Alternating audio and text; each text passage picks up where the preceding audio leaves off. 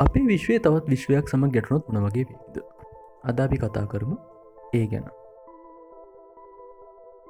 අපේ විශ්වයේ තවත් විශ්වයක් සමඟ එකතු වුණොත් මොකක් වෙයිද? ෆිසික්ස් වලට මොකක් වෙයිද? අපිට ජීවත් වෙන්න පුළුවන් වෙයිද? ගැටණයෙන් පසුව පෘථිවිය මොන වගේ වෙයිද? එහෙම දෙයක් මීට කලින් වෙලා තියෙනවද?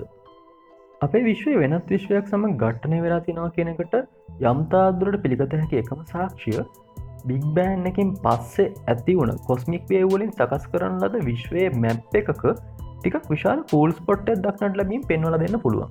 එතන ගැලැක්සි දසදහසකට අතරේ නැති වෙලා තියෙනවා. මේ ගැන විවිධ මත තියෙනවා.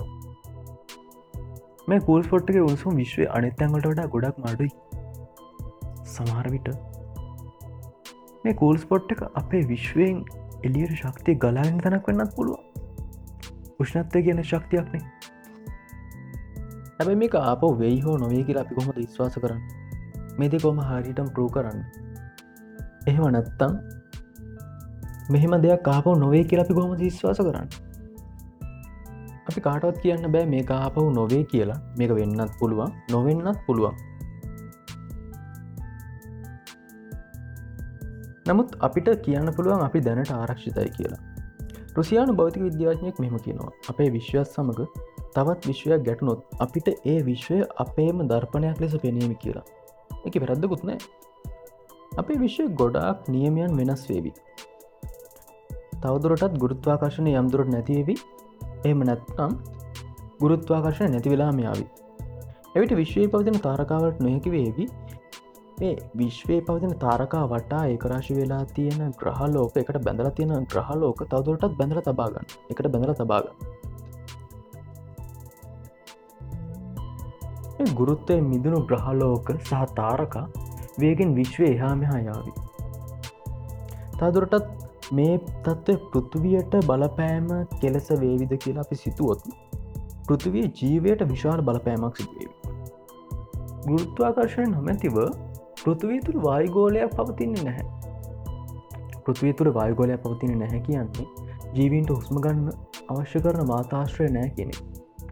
තවදුරටත් ශාකවලට සූර්යාලෝකය නොමැති වේවි මන්දයත් ගුරුත්වාකර්ෂණය මිදුණු ග්‍රහලෝකය එහෙම නැත්නම් ගුරුත්වාකර්ෂණය මිදුණු පෘථිවිය සූර්යාගෙන් මිදිලා කොහේ හරි විශ්වයේ ඈතට පාවෙලා යාවි.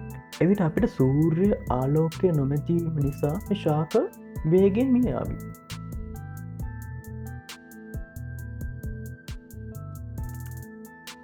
අපි කාටවත් කියන්න බෑ මේක ආපහු නොවේ කියලා. මේක වෙන්නත් පුළුවන්, නොවෙන්නත් පුළුවන්. නමුත් අපිට කියන්න පුළුවන් අපි දැනට ආරක්ෂිතයි කියලා. රුසියානු භෞතික විද්‍යාඥයෙක් මෙහෙම කියනවා. අපේ විශ්වයත් සමග තවත් විශ්වයක් ගැටුණොත් අපිට ඒ විශ්වය අපේම දර්පණයක් ලෙස පෙනීම කියලා. ඒක වැරද්දකුත් නෑ. අපේ විශ්වය ගොඩාක් නියමයන් වෙනස් වේවි. තවදුරටත් ගුරුත්වාකර්ෂණය යම් දුරට නැති වෙවි.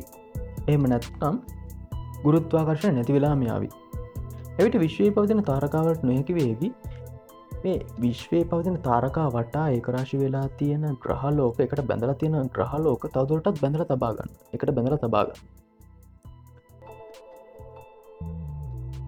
මේ ගුරුත්වයෙන් මිදුණු ග්‍රහලෝක සහ තාරකා වේගෙන් විශ්වයේ එහා මෙහා යාවි.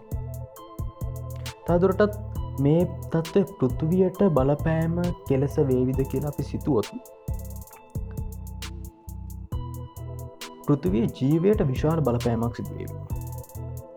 මන්දයත් ගුරුත්වාකර්ෂණය නොමැතිව පෘථිවිය තුළ වායුගෝලයක් පවතින්නේ නැහැ. පෘථිවිය තුළ වායුගෝලයක් පවතින්නේ නැහැ කියන්නේ ජීවීන්ට හුස්ම ගන්න අවශ්‍ය කරන වාතාශ්‍රය නැහැ කියන එක. තවදුරටත් ශාකවලට සූර්යාලෝකය නොමැති වේවි මන්දයත් ගුරුත්වාකර්ෂණය මිදුණු ග්‍රහලෝකය එහෙම නැත්නම් ගුරුත්වාකර්ෂණය මිදුණු පෘථිවිය සූර්යාගෙන් මිදිලා කොහේ හරි විශ්වයේ ඈතට පාවෙලා යාවි. එවිට අපිට සූර්ය ආලෝකය නොමැති වීම නිසා මේ ශාක වේගෙන් මිය යාවි.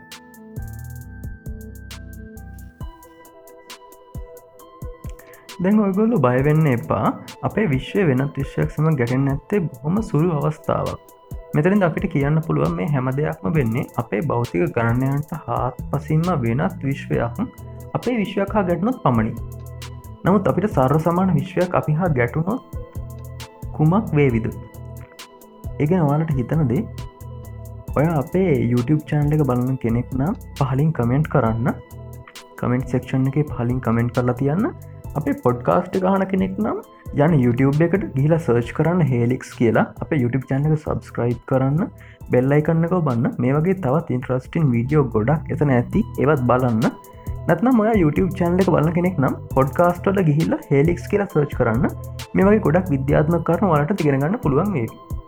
මම සිතිජ ෂාන්